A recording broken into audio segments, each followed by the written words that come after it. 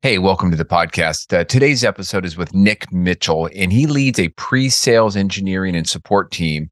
And if you sell something that is technical in any way, and maybe you have a technical sales counterpart working with you, you know the power of a great technical sales counterpart. During our discussion, Nick touches on some great examples of building the trust between the team members. More importantly, how fun it can be when that team is aligned. Do me a favor, make sure to tune back in this Friday. I'm going to have a great episode, a short solo episode where I will talk about how to get out of the sales rut. Enjoy the show.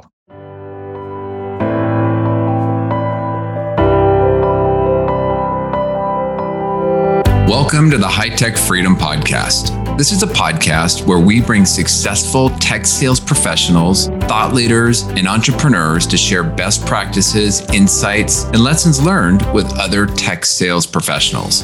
As a sales professional, the more we learn, the more we earn. Once we earn it, how can we put those hard-earned commission dollars back to work to build additional income streams that will create the freedom we are all working to achieve?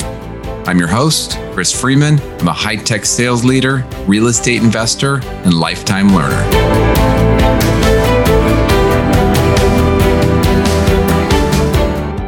All right, Nick, welcome to the High Tech Freedom Podcast. How you doing? I'm doing great. Thanks for having me. How about you? I'm doing great. Yeah, I appreciate it. Well, so Nick, we've never met before. So I met you. I periodically cruise around LinkedIn and look at people that maybe have posted about an Achievers Club or making a presence club or something like that. And so I think that's how we met, right? I think you'd posted something about making club. Yeah, we had a Circle of Excellence award within the company. I think you saw that and reached out. So, and then we did have fairly recently, we kind of had our company event. We called it our Global Summit, and that's where we brought a lot of people from all over our company in the U.S., North America, and abroad, kind of celebrate the work that we've been doing for the year. Yeah. Well, that sounds like a great time. So you're currently a VP of sales support for North America. So what's included in that role? Sure. Yeah. So my background's in sales engineering, so that's always been one of my big focus areas within the team. And sales support for my company really wasn't an official team when it started. So, that was something that was kind of done ad hoc. We pull in resources from our operations team to help out. And then the sellers would, they would do a lot of the driving, but technology changes so fast. So having a team of sales engineers dedicated to support the sellers was something that, I really enjoyed as a sales engineer and really tried to focus on, how can we be more efficient? So we set up the team, and it's sales engineering, but it's also our centralized sales support or sales administration. So there's a team of sales admin, sales support specialists that will, support the sellers in pretty much any aspect besides actually going out and selling, and also support our sales engineers. The team also has deal registration and pricing support. We have proposal managers that work with the sellers on large global opportunities. We also have, a team of engineers within all of our disciplines. So whether it's, our audiovisual group, our media and broadcast, or media entertainment, our sports and live events group, electronic security, structured cabling, mission critical. So there's all different types of groups that we have. Engineers that are focused on those specialties and designing solutions for our clients. That's what I love about sales engineers. You see a problem, find a way to solve it, right? Mm-hmm. Yeah, definitely. So I was looking at your company, so Diversified. It looks like you do some really cool projects around digital displays. I saw something about Levi, with something within the Levi Stadium, and some work you were doing with like Microsoft's esports gaming. Can you tell a little bit more about kind of what the products are? Just I'm more curious than anything. Definitely, yeah. It ranges from, the way I kind of describe it to family and friends is, we do audiovisual technology from anywhere from, say, a conference room or maybe a classroom all the way up to stadiums. So, the really cool projects are definitely those stadiums. So if you talk about NFL, we do a lot of work with NFL and to get the footage, the audio, video, to the replay center or to broadcast. So that's one end of the spectrum. Design the LED boards for the stadiums. We'll do it for downtown, Times Square in New York. And then in the conference rooms, we do specialized rooms for multi-purpose centers, event spaces, auditoriums, theaters, all the way to repeatable rooms. A lot of systems now are driven by Zoom and Microsoft for just day-to-day working, and especially in this hybrid work environment where a lot of remote, some companies are still bringing people into the office, really trying to bring this experience that we're having now on Zoom or Microsoft Teams into, the workplace better than it was, pre-pandemic. So we do a lot of those types of room rollouts, for companies that are global. So we might be doing 1,000 different room upgrades or installs over a year or two period with a single client. So there's definitely a big range of work. I need to get your mobile phone number. I've been in so many conference rooms where that stuff just doesn't work. I need to get I want to get a hotline to you, man. That's, we're seeing a lot more of that. Well, so in your role as a sales support, formerly systems engineering, sales engineering.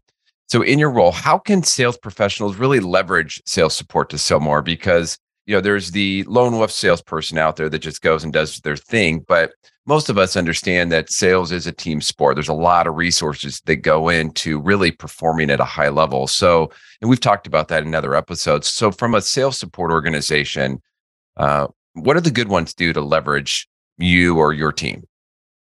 Yeah, that's a good question.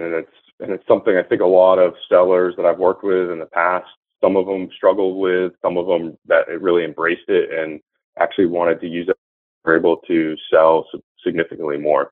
I think at the core, just the normal things that, an account executive or a seller should be expected to do, understanding their client, knowing who the audience is, making sure that they're talking to the decision maker or at least getting a path to the decision maker and building those relationships, but also understanding what they're actually selling. So it's tough when technology, it continues to change. 1 week, it could be, a totally different platform update that has changed everything for, say Zoom or Teams or something like that. But when it comes to really expanding how much they sell, I think, just being open to working as a team collaboratively allows us to take some of the burden off the sellers. So when it comes to entering data into the system, registering deals, making sure we're taking advantage of the tool set that we have that can, expedite the process. So all of that's kind of what we've built within our team is, it's a single point of entry for the account executives to reach into, and then we'll figure out, hey, what support do they need for that? If we understand what the opportunity is, what the potential scope or areas that we can offer our solutions are, then we'll get the right people lined up. And that allows them to focus on relationship, bring us in as a technical expert on the call, kind of balance it. Because it's, when I've done some sales in the past, you can definitely go in there and kind of try to sell and be the technical expert. But I think sometimes it helps when you have someone else kind of you're bouncing off ideas off of the client with and kind of build up that rapport and that relationship. Yeah, it makes sense. What are some things that maybe have frustrated you in the past with how sales teams engage or don't engage you, or how they work with you?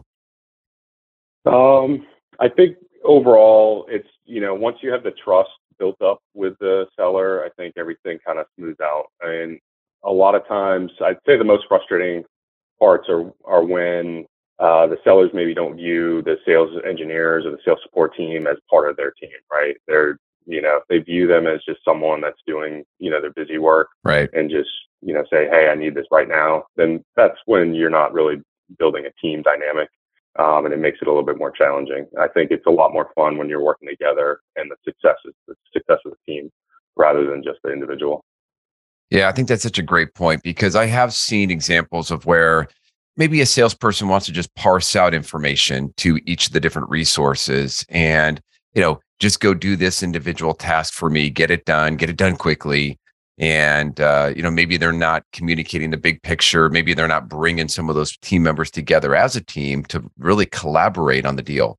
And, it's what sales reps don't sometimes understand is, right, somebody like you or somebody in your team, maybe you've talked to like 10 other companies that have dealt with a similar problem, run into a similar hurdle, and you just don't know what you don't know. But you bring in that experience and that larger purview of what's happening out there. So I guess that's kind of maybe a good transition to a question that I'd like to ask a lot of my guests is, you know, you're not in the direct sales role, but your team is acting very much like a sales engineering team.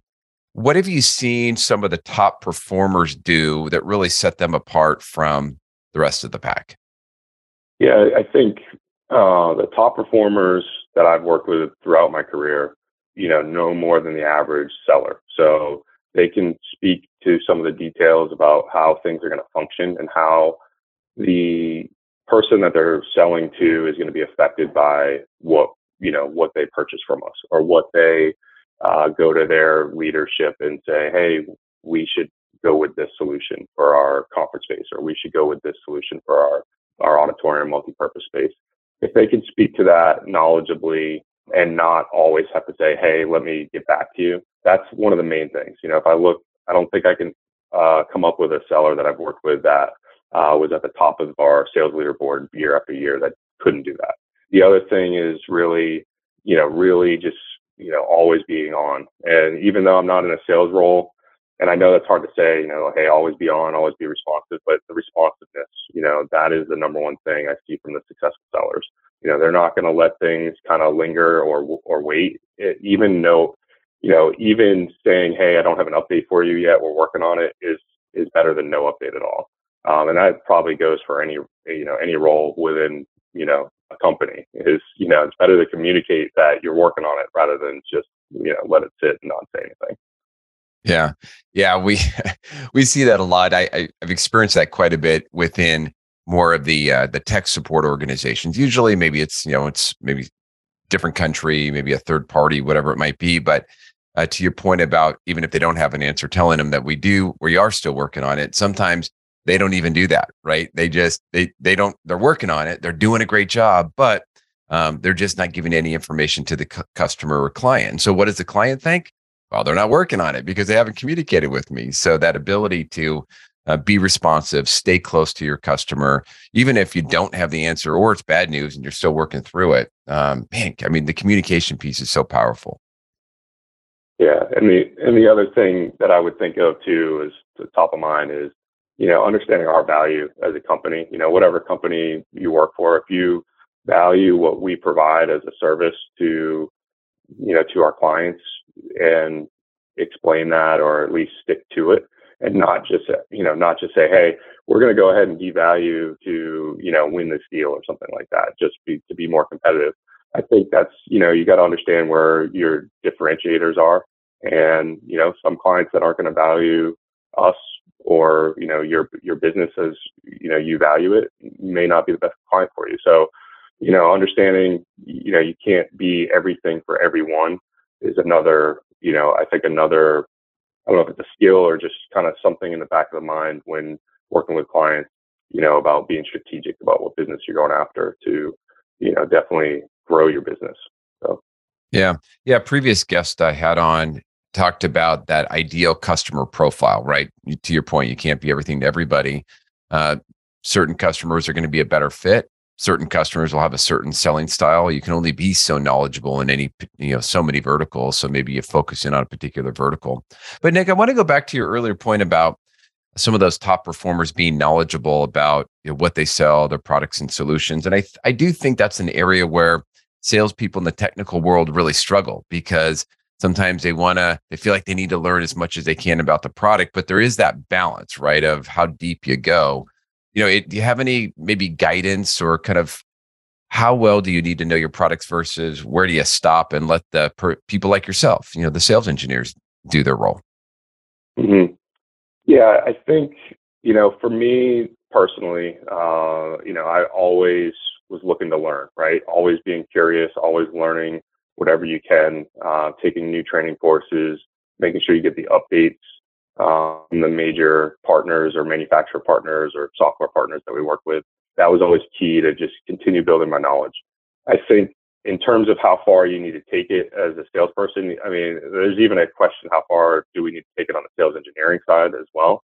I think from a salesperson or account executive perspective, I feel it has to go up to, hey, what's the user experience?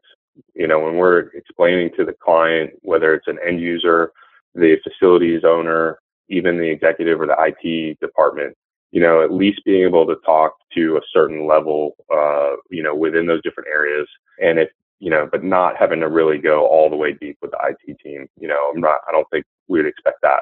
Not going all the way deep into, hey, what settings and configurations do we have to do in the unit? It's really about how are we going to enhance the experience of the folks that are using it?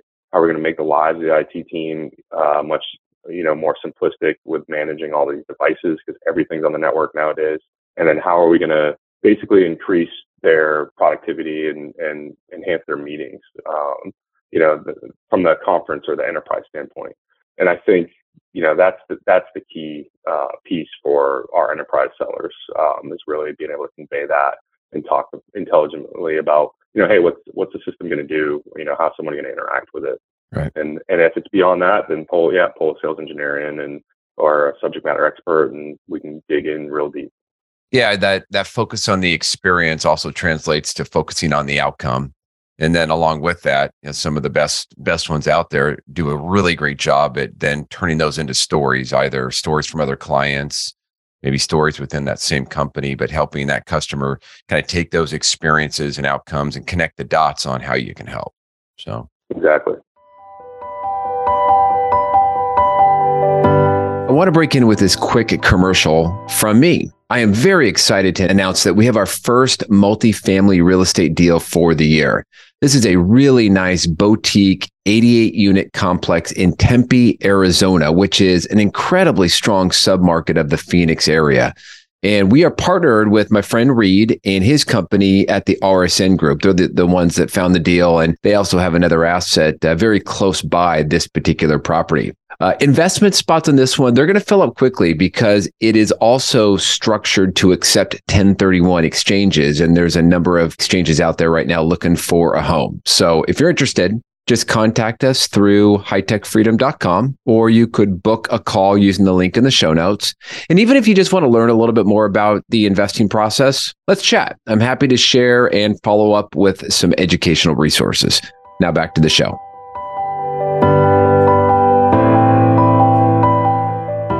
So Nick, shifting a little bit. So you've moved up rather quickly over your career into your current role.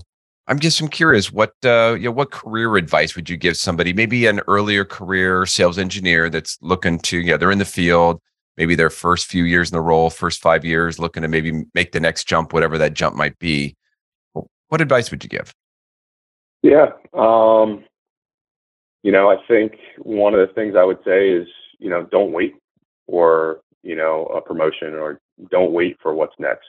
I mean, to an extent, if you show your worth in your role and you execute at a high level and you're dependable, you're responsive, it's going to be seen, but you can't expect that things are going to be given to you. So if I look back throughout my career at different points, I was always pursuing what I wanted next, right? So if I started in integration, I was a small family-owned business.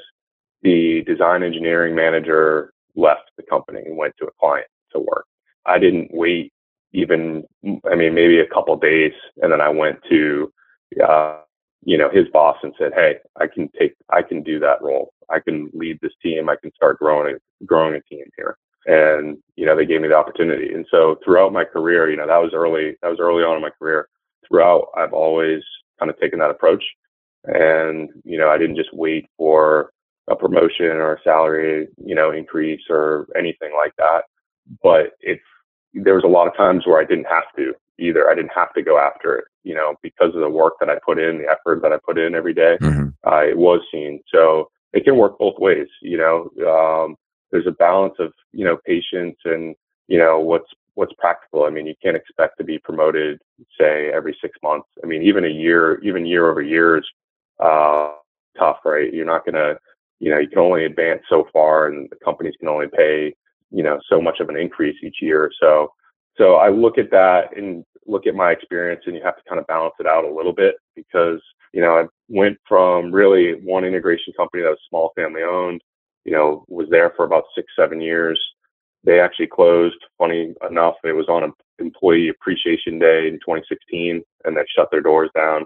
And then my career up to that point, I had worn so many hats at a small company, whether it was sales engineering, design engineering, drafting, reviewing drawings, field engineering, programming, so you're doing everything. So at that point, just starting a family, trying to figure out, hey, what can I do to have a better work-life balance?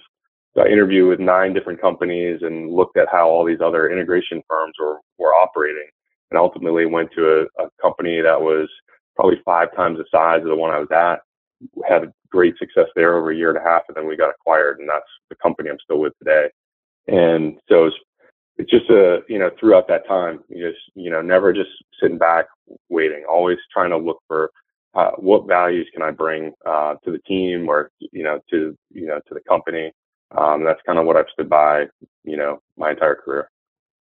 Yeah, well, I think, when you have that type of attitude, good things are going to come, right? Because if you have that attitude of always looking to add value, always trying to deliver on some value to the people around you, to the company, you'll make whatever adjustments need to be made along the way, but people will notice, and I guess I'm curious. So at those times where, it's not appropriate to ask, but you're doing the work, you're creating the value, any thoughts or tips on maybe how, just because you can't assume that every manager is going to see all the great work that you're doing. Anything that you've done over the years to kind of help shine a light on some of the value that you're adding? It's a good question. I think in my roles, I've had to shine that light on certain things, right? There's other counterparts within the organization that you're working with, that you're collaborating. Typically, if I look at the way our team's structured now, we have, say, sales engineering, we have design or project engineering, we have field engineering, we have programming. They're all kind of separate groups. We have project management. So there's a relationship and understanding of, hey, what are the roles and responsibilities, and then what am I affects people downstream. So as a sales engineer, we're affecting everything downstream, right?